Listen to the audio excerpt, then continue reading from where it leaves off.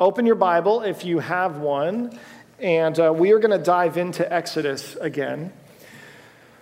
So the last week we talked about the first 9 plagues, and we talked about what all of those were, what they meant, why they happened, and we saved the last one for its own week because it's such a huge deal. It's such a significant thing that God does in Egypt for this final plague.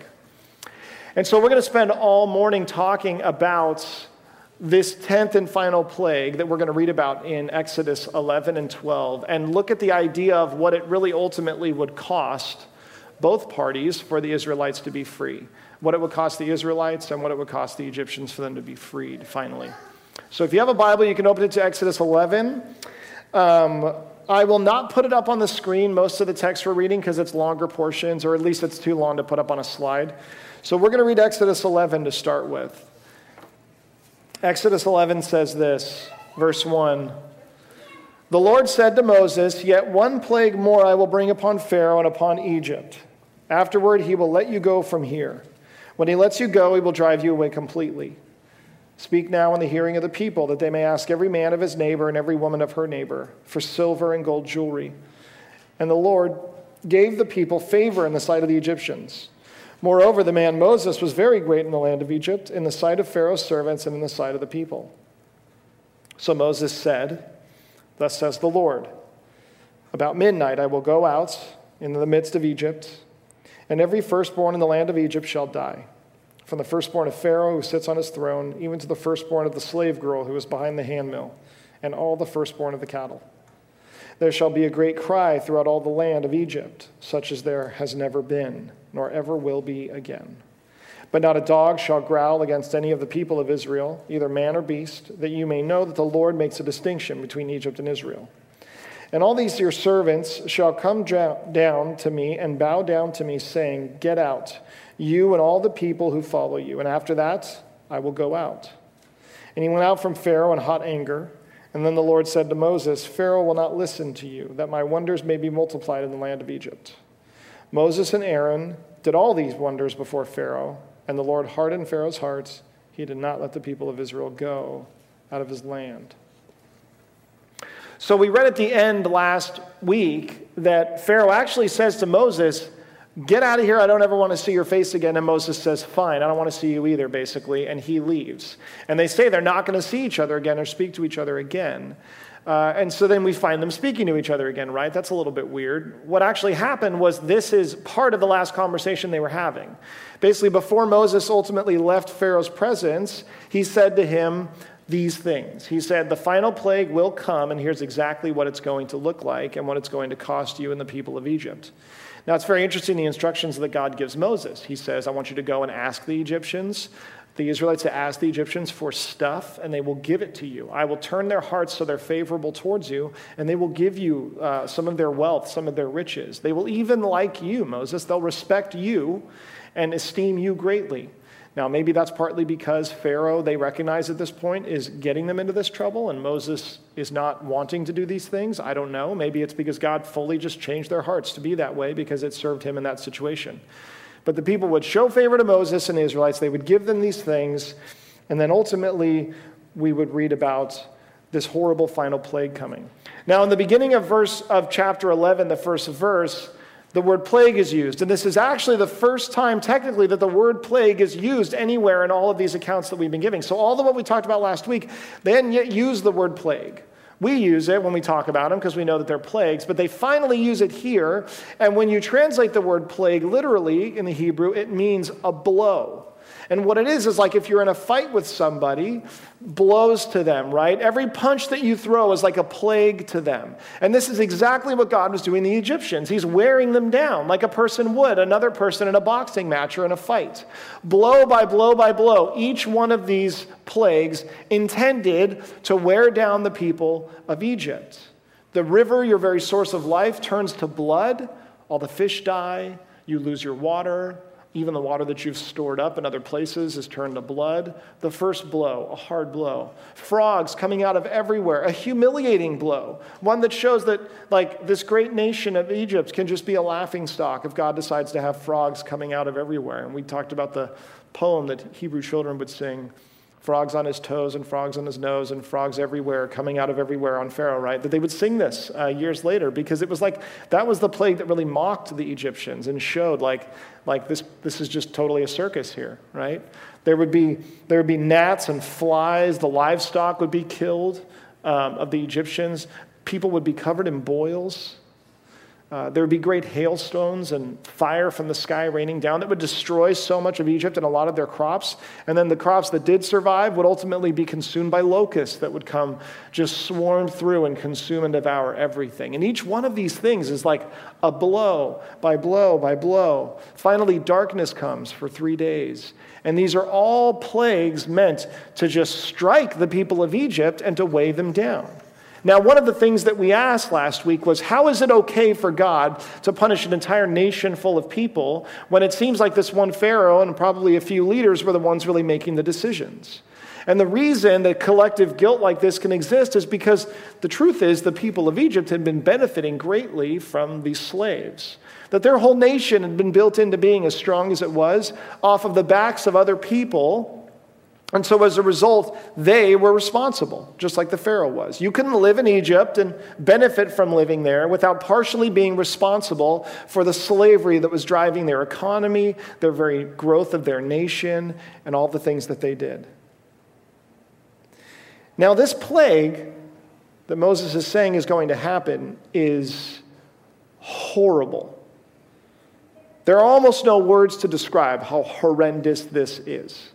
The idea that God would come through and that he would kill the firstborn of every family. These doesn't just mean firstborn child. It means firstborn of every family, which means a grandfather could die and a father and a child and a son or a daughter or mother. Like they could die. You could die if you were just the firstborn of your entire family at some point. This is so many people dying. Now he gives them a warning, but he also doesn't say how the Egyptians can get away from it, that there's anything that they can do. He doesn't say, Egyptians, if you do this thing. I think he's telling the Pharaoh this before it happens, and the Pharaoh could probably choose to let God's people go, but he doesn't. He doesn't take them seriously. And when you deal with something this huge in scope, right, how do we wrap our minds around the fact that God would actually do something like this? The tremendous cost that is involved here and the loss of all of this life, it forces us to ask the question, like, what could require something like this? What could require something this extreme that it would even make sense and be reconciled with the God of the Bible that we know is a God of love, right? And a God who is great and who is in control. We have to recognize that first and foremost, these deaths for the Egyptians are punishment to the Egyptians for the very sin of this slavery that's happened for hundreds and hundreds of years. When we first encountered the Egyptians, we were amazed at how brutal and horrible their treatment of the Israelites were. They tried to keep the population down by literally throwing male babies into the river and drowning them. Imagine even living in this situation. If someone came to your door and you answered it and they said, moving forward from this day on, you will be a slave. Your children will be slaves, their children will be slaves, and their children will be slaves. You have no hope for the future outside of slavery. For every part of your family, that's going to be it for you. That to you, as a slave, a bad day isn't just coming home at the end of the day and having a bad day. For you as a slave, a bad day is, I was beaten today for no reason, and so I'll spend my evening nursing my wounds and trying to get some rest, only to go back to serve again tomorrow, to potentially get beaten again. And that is every day of your life as a slave. And that is what you can hope for your children and what you can hope for their children. But apart from that, imagine being a person who gets pregnant and then hopes and prays for one thing and one thing only, a girl, because a boy being born would mean immediately him being cast into the Nile and drowned. How horrible would that experience be? How horrible would it be to live as a people under that kind of repression? under that kind of slavery. It says in the beginning of Exodus that we read when we first started this series that Pharaoh was brutal and ruthless with the Israelites. He didn't just force them to work. He went over the top. He was way too harsh and way too brutal to break their spirit and keep them in this place of seeing themselves only as slaves and never anything more than that. It was a horrible, horrible thing. And it was totally unnecessary even for what he wanted to do. This sin of the Pharaoh is tremendously costly for the Israelites. And this is a truth that we know about sin. That the Bible tells us that sin is costly. That when sin happens, that we do the thing that we're not supposed to do, when we choose something other than God's way for something, that there is a tremendous cost to that thing. Now, this is a very hard thing for us to embrace and accept because when we're honest, we don't really necessarily think that sin is that costly. That's why we do it, right? We don't think that it's quite as costly as maybe the Bible says it is. We see how costly it is maybe with other people and the things that they do, but not necessarily the things that we do, right? Or maybe sometimes we do recognize that we sin and we blow it, but we think, I'm suffering more. I'm the one who has to pay the price for this. This makes my life difficult. This makes my life hard. I have little kids, and whenever they'll do this thing, kids do this thing where they're playing and one of them gets hurt. And then the other one realizes, I don't know how they even learn this. They just know it instinctually. One of them realizes, if I'm hurt too, then they'll feel bad for both of us, right? So like they're jumping on the trampoline and my son punches my daughter in the face and then she starts crying and then he falls down on the trampoline and starts crying. And I'm like, what happened? And he's like, oh, I hurt myself, but then she got hurt too. Don't worry about it. We're all hurt. Just go back in the house, right? Like that's what he does. That's what they do. They just start crying. Like, I don't even know how to sort this thing out. So we do something and we're like, you know what? No, it's actually worse for me. It's harder for me. It's fine. I'll deal with it. Don't worry about what it does to anybody else. I think when a lot of us are honest, we have a really hard time really accepting the idea that sin has very great consequences. But the Bible says that sin is tremendously costly. In Romans 6, it says this very simply, for the wages of sin is death. That's what it says. Romans 6 makes it very clear. It says, the wages of sin is death. If sin had a job and it went to work one day and wanted to earn something for its day's work, what would sin earn after a day's work? Death. That's its wages. Sin earns death. Sin leads to death. Sin causes death. We go, well, that's extreme, right? Does it really cause death every time somebody sins? You go all the way back in Genesis, Adam and Eve. Everything's perfect. Everything's great. Adam and Eve choose to sin. And what is that sin? That sin is simple. We're not going to trust God. He told us something. We're not going to trust him. We're not going to believe him that he knows what's best for us. So we're going to choose something else. Now, what's crazy about that is even though God kicks them out of the garden and they're not living in paradise like they were before, they do keep living, right? They go on living, they go on eating, they go on having family, they go on living their lives together in probably still a relative nice paradise-like environment. And yet sin leads to death? Yes. Why? Because the death that their sin led to was the relationship that they had with God. Now, here's the whole thing. If God is their source of life and their connection to him is life and that's severed, then they experience death spiritually, then what does that really mean? It's almost as though they can go on living. We can all go on living and doing and acting and building and doing all this stuff and be dead and be dying. And this is what the Bible tells us is actually happening. It says that God isn't just, this isn't just like a board game for him or like SimCity where he's basically like, let's just get this thing going and then I'll kind of watch what they do and I'll kind of be like, oh, look at what they're building and look at how, oh, they got a new planet. That's cool, and like, that's great. They're doing a pretty good job, I want to see how big this gets. I want to see how much they accomplish. I want to see how much they do. No, it isn't about that for God. For God, it is entirely about one thing. I want to have a relationship with people who are relational, and that's why I created them. I want them to know me. I want to know them. Sin happens. Spiritual death happens. We are dying even if we don't know it. You've seen this if you've known of people who have been in a marriage that is dying because there's no love. If a marriage that is dying, you've maybe been in a situation like this where slowly over time the signs were there, right? We live together, we eat our meals together, we have children together, we spend our time together, we go to Little League things together, we are together. The world would look at us and say, that's a marriage, it's happening. And yet, there is death in the relationship, and as a result of it, it's kind of eroding away at this thing over time. And then eventually you get to a point where you're like, it's just all fallen apart now. It's all dead. And I don't even know if we can bring it back. And then you start to trace it back, and you go, what happened? What happened? What happened? You trace it back, you go, that's where it started. That's where the death started. And yet it was weird. It was like we could go on living and doing this thing, living and building a life together, even though the core of that thing between us wasn't really alive. Right? You maybe experienced something like that in some other way in your life, where there's death even if you don't immediately see it happening. Romans says very clearly, where there is sin, there is going to be death. Not pain and suffering and ruin and difficulty, and your ambitions will go away and you'll miss some really valuable opportunities in your life, and you'll experience depression and some sadness. It says death. Sin leads to death. And most don't believe that. Most of us struggle to believe that, who even would say we believe what's in the Bible. We truly struggle with what the Bible says about the state that we are in before we find God.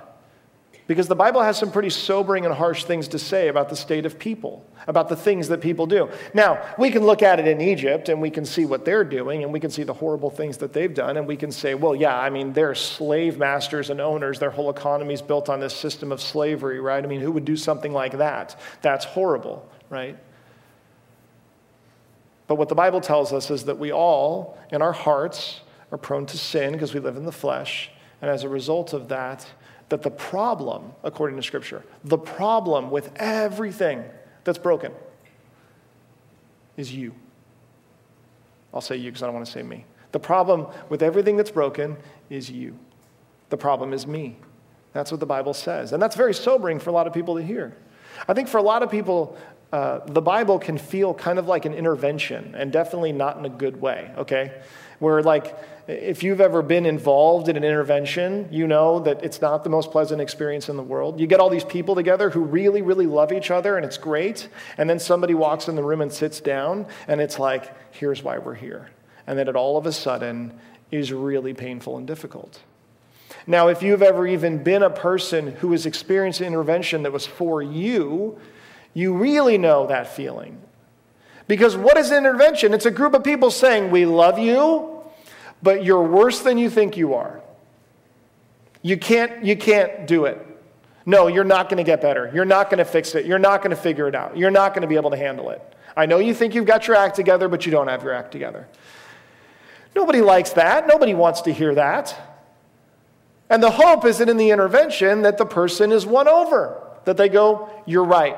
I agree with you. I'm a mess. Right? And that's why you have hopefully a group of people who say, we love you, and we're committed to doing everything we can to help you not be that way. But for a lot, like really honestly, you can say, I think that the Bible's, it's got a lot of really good things in it, and, there's a lot of really good things that have come from it, and Jesus says a lot of things that, man, they really make a lot of sense, and he was a peaceful guy, and Gandhi liked him, and Martin Luther King liked him, and so there's got to be some good stuff in here, and the Ten Commandments even are the basis for a lot of Western law and the things that we do, and just the rules that we have and the ideas of right and wrong, so there's some value to that. And so you give any time at all to it, and then you go, whoa, this is saying some pretty harsh stuff about people, about me. Do I really buy that? Do I really believe that? Do I believe that sin exists in my heart? Do I believe that sin leads to the kind of death that the Bible seems to say that it does? This is why humility is one of the big characteristics of the Christian faith, because if a person can't be humble, then it means that they haven't really been able to recognize that the problem lies within them. It doesn't lie with everybody else.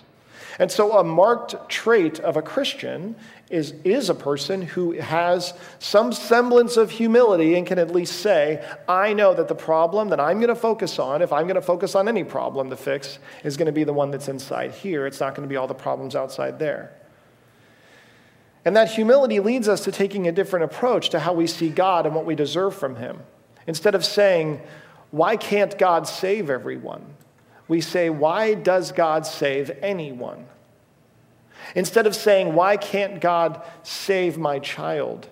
Or why don't they believe? We say, how is it possible that my child can even believe?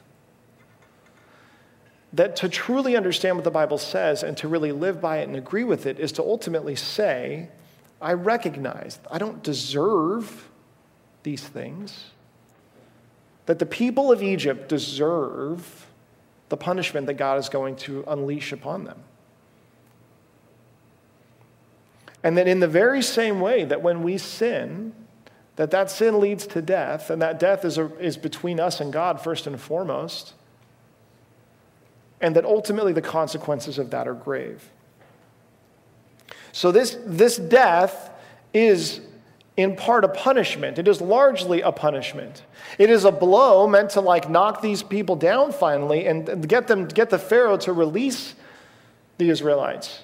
But it is a punishment for the people of Egypt. This is a painful and purposeful punishment for what has been done. And we expect that when God punishes, even then, that he's going to be, gracious and merciful as he punishes. But that's not the way that justice truly works. Because whenever someone is wronged, whenever something bad happens, someone has to pay for that thing. Even if someone does something wrong to you and you choose to ignore it or to forgive them, you're going, all right, I'll take it on. I'll forgive you.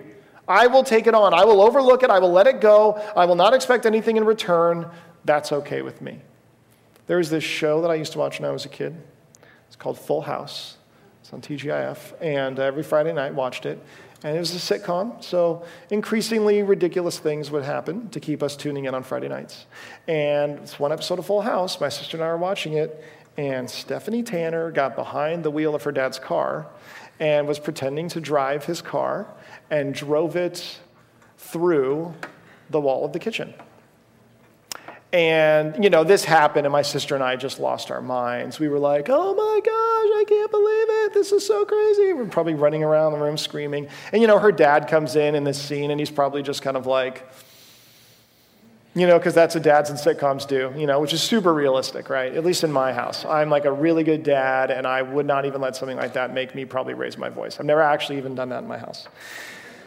But maybe if you're not quite like that and your kid drove a car through your living room wall, there would be quite a bit that would have to happen to right this situation, right?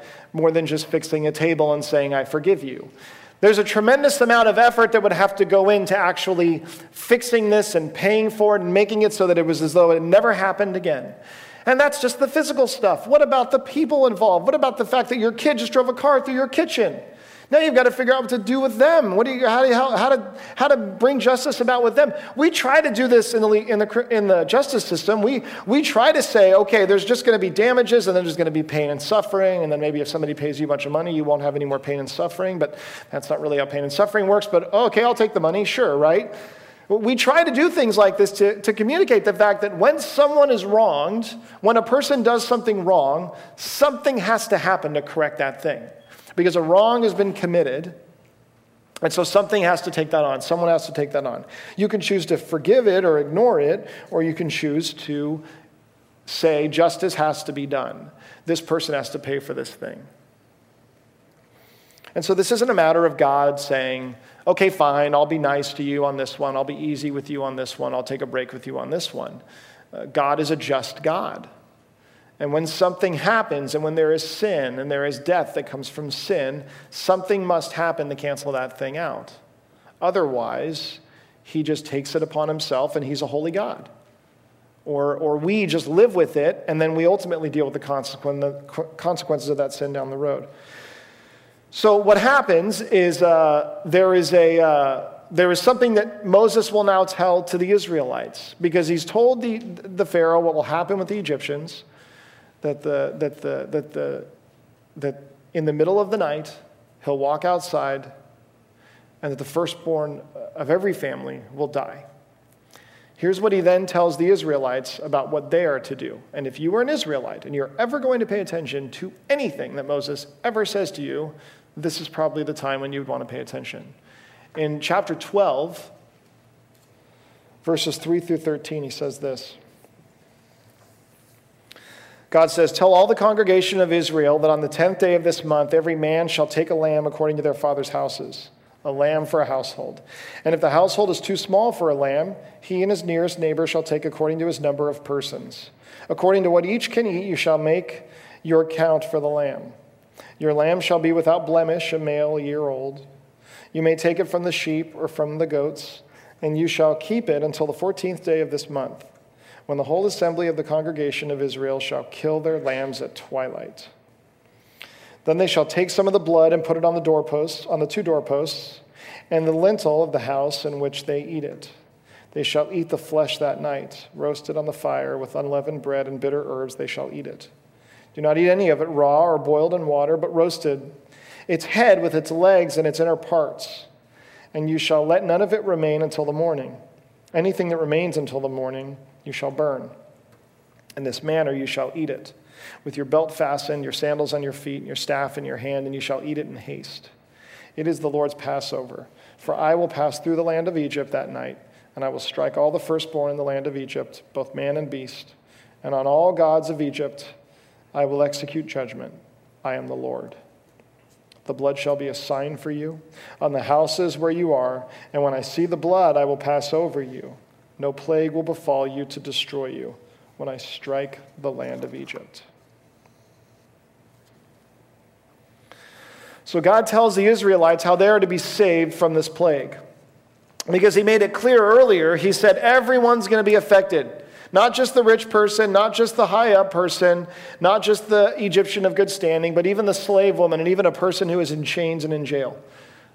Everyone will be affected by this plague. And so God tells the Israelites what to do, and what he explains to them is something called Passover. He'll tell them, as we'll talk about next week, that this is something that they are to go on to celebrate and to remember year after year after year, to remember that God did this to save his people and to bring them out of Egypt.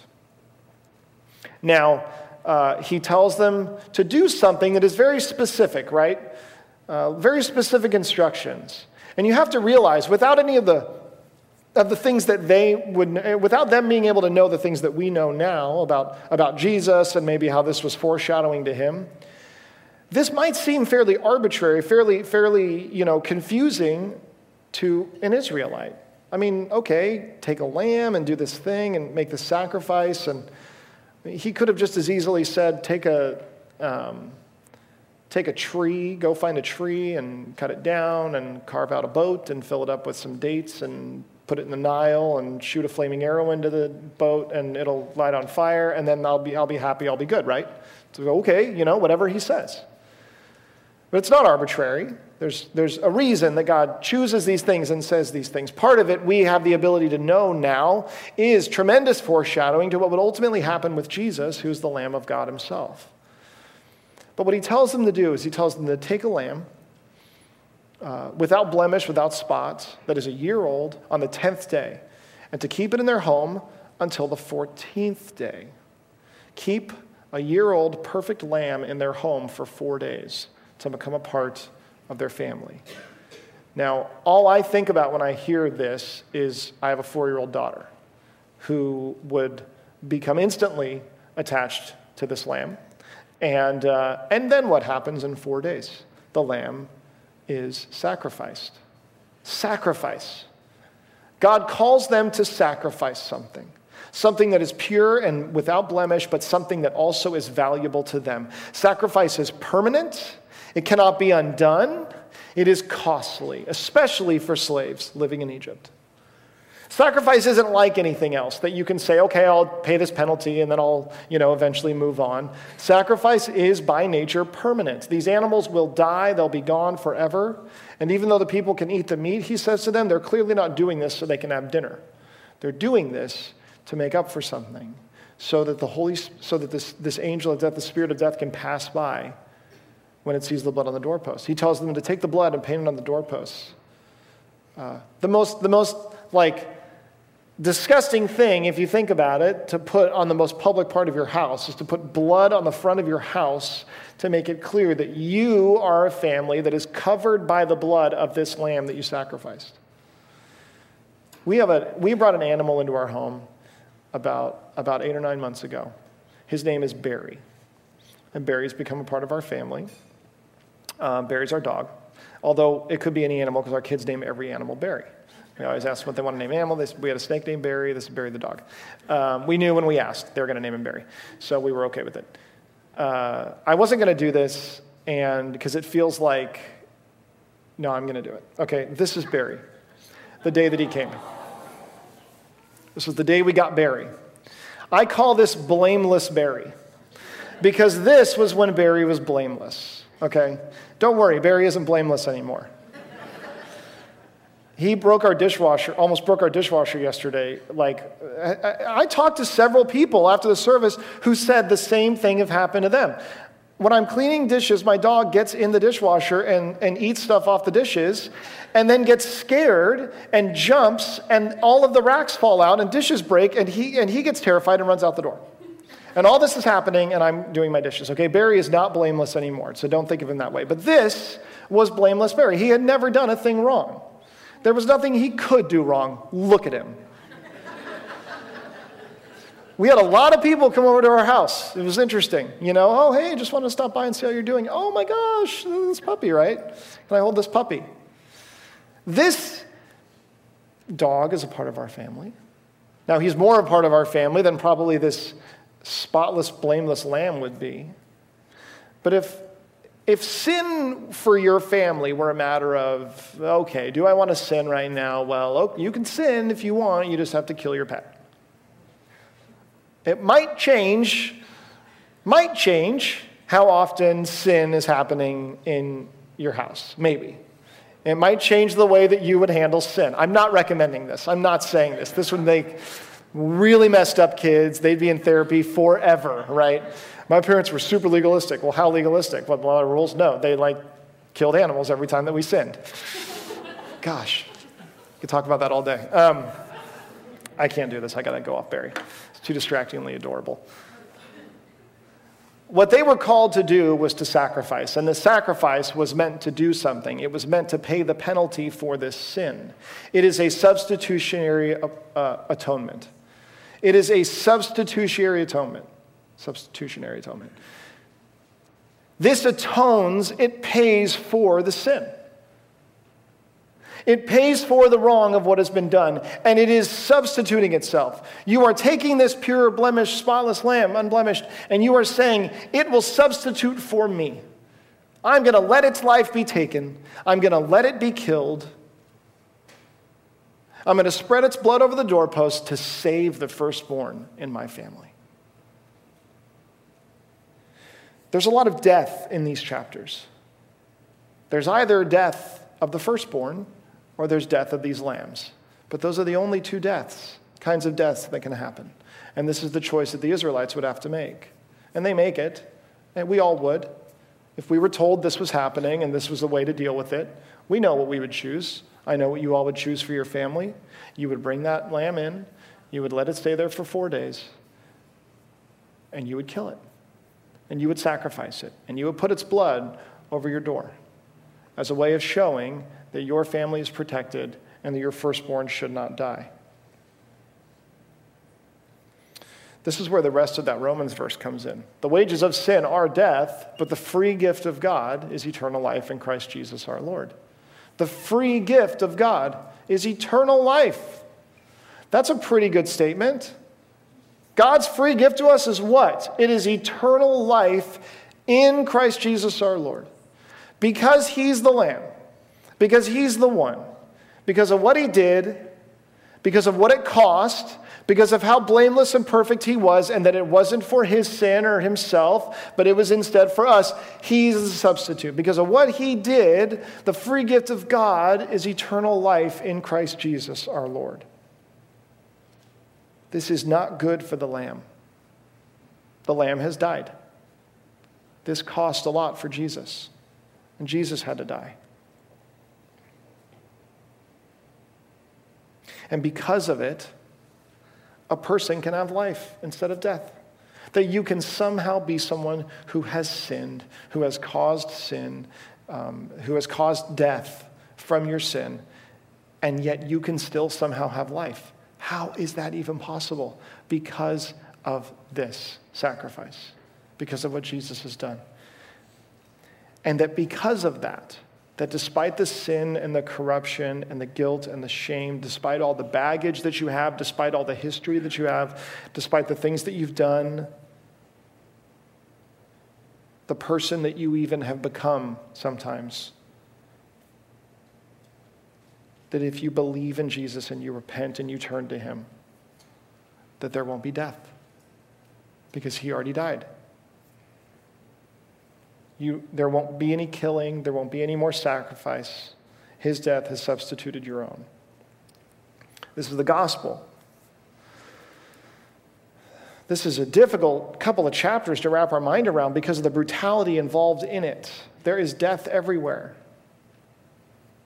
And that's because this is a chapter that deals with the consequences of the sin that we've read before all the way up to this point.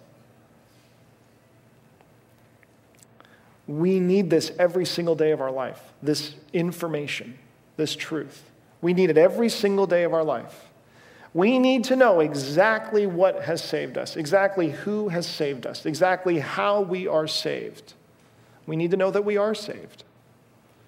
We need this every single day of our life, more than we need anything else. You need to know that your life in Jesus, that your life is in Jesus, that your freedom is from Jesus, that it's not from you. It's not from your family. It's not from your job. It's not from your health. It's not even from your marriage. It's not even from your church. It's from Jesus. The people around you need this. Your children need it. Your parents need it. Your friends need it. Everyone needs to know that Jesus is life and that everything else ultimately leads to death. Every other attempt to make up for what's happened, every other attempt to fix things, every other attempt to get things right finally leads to death. Jesus is the one that leads to life. That he's not just my forever friend. He's not just living in my heart. He's not just the one who will make my adolescence bearable, or the one who will be my one friend in high school, even if nobody else will.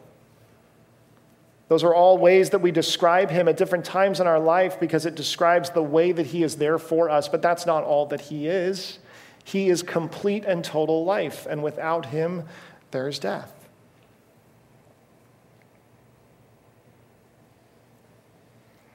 This is what we read at the very end. At midnight, the Lord struck down all the firstborn in the land of Egypt, from the firstborn of Pharaoh, who sat on his throne, to the firstborn of the captive who was in the dungeon, and all the firstborn of the livestock. And Pharaoh rose up in the night, he and all his servants and all the Egyptians. And there was a great cry in Egypt, for there was not a house where someone was not dead.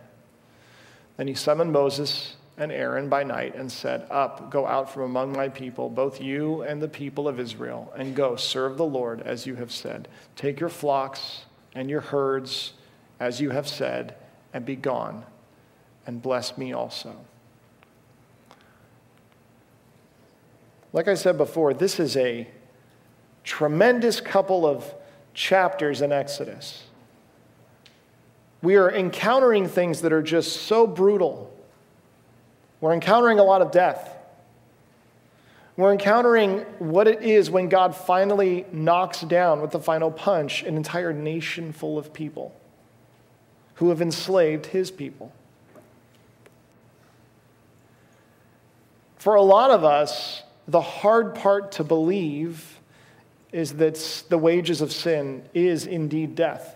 That when these things happen and we read about them, that the truth is that they make sense and not that they don't make sense. That the truth is that they're justified, not that they're unjustified.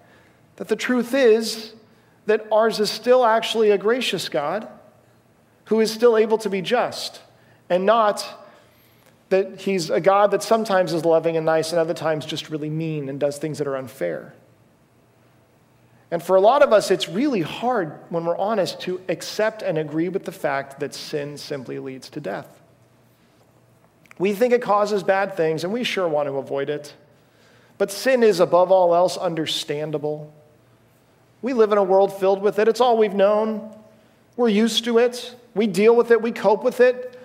We try to fix it in little ways that we can, make our lives better. It's hard for us to believe that sin, even the things that we do, lead to death ultimately, but they do. And for others, that's not hard to believe. It's like, no, I get it. In fact, I'm crushed by the weight of that. I'm crushed by the weight of what I think sin is doing and what I feel like it's done. With the guilt of that, with the awareness of that, with what I see in the world around me, I feel hopeless. And to you, the rest of that verse in Romans is what you need to hear. The free gift of God is eternal life in Christ Jesus. We've talked about this several times, that the hardest things for us to believe are not usually the rules in the Bible. It's not usually the standards that you're called to live by. The hardest things for us to believe are the things that require us to hope, because we spend so much time just not hoping. Cynicism is so easy. Doubt is so natural. And so when we're told that life is there, available, in something that Jesus has already done, that just seems too hard to believe. It doesn't seem relevant. It doesn't seem real. And so we go, okay, I get the sin, but I feel hopeless. Or I'm going to spend my whole life trying to live in a way that makes it better, that makes me better, that fixes the problem and fixes me.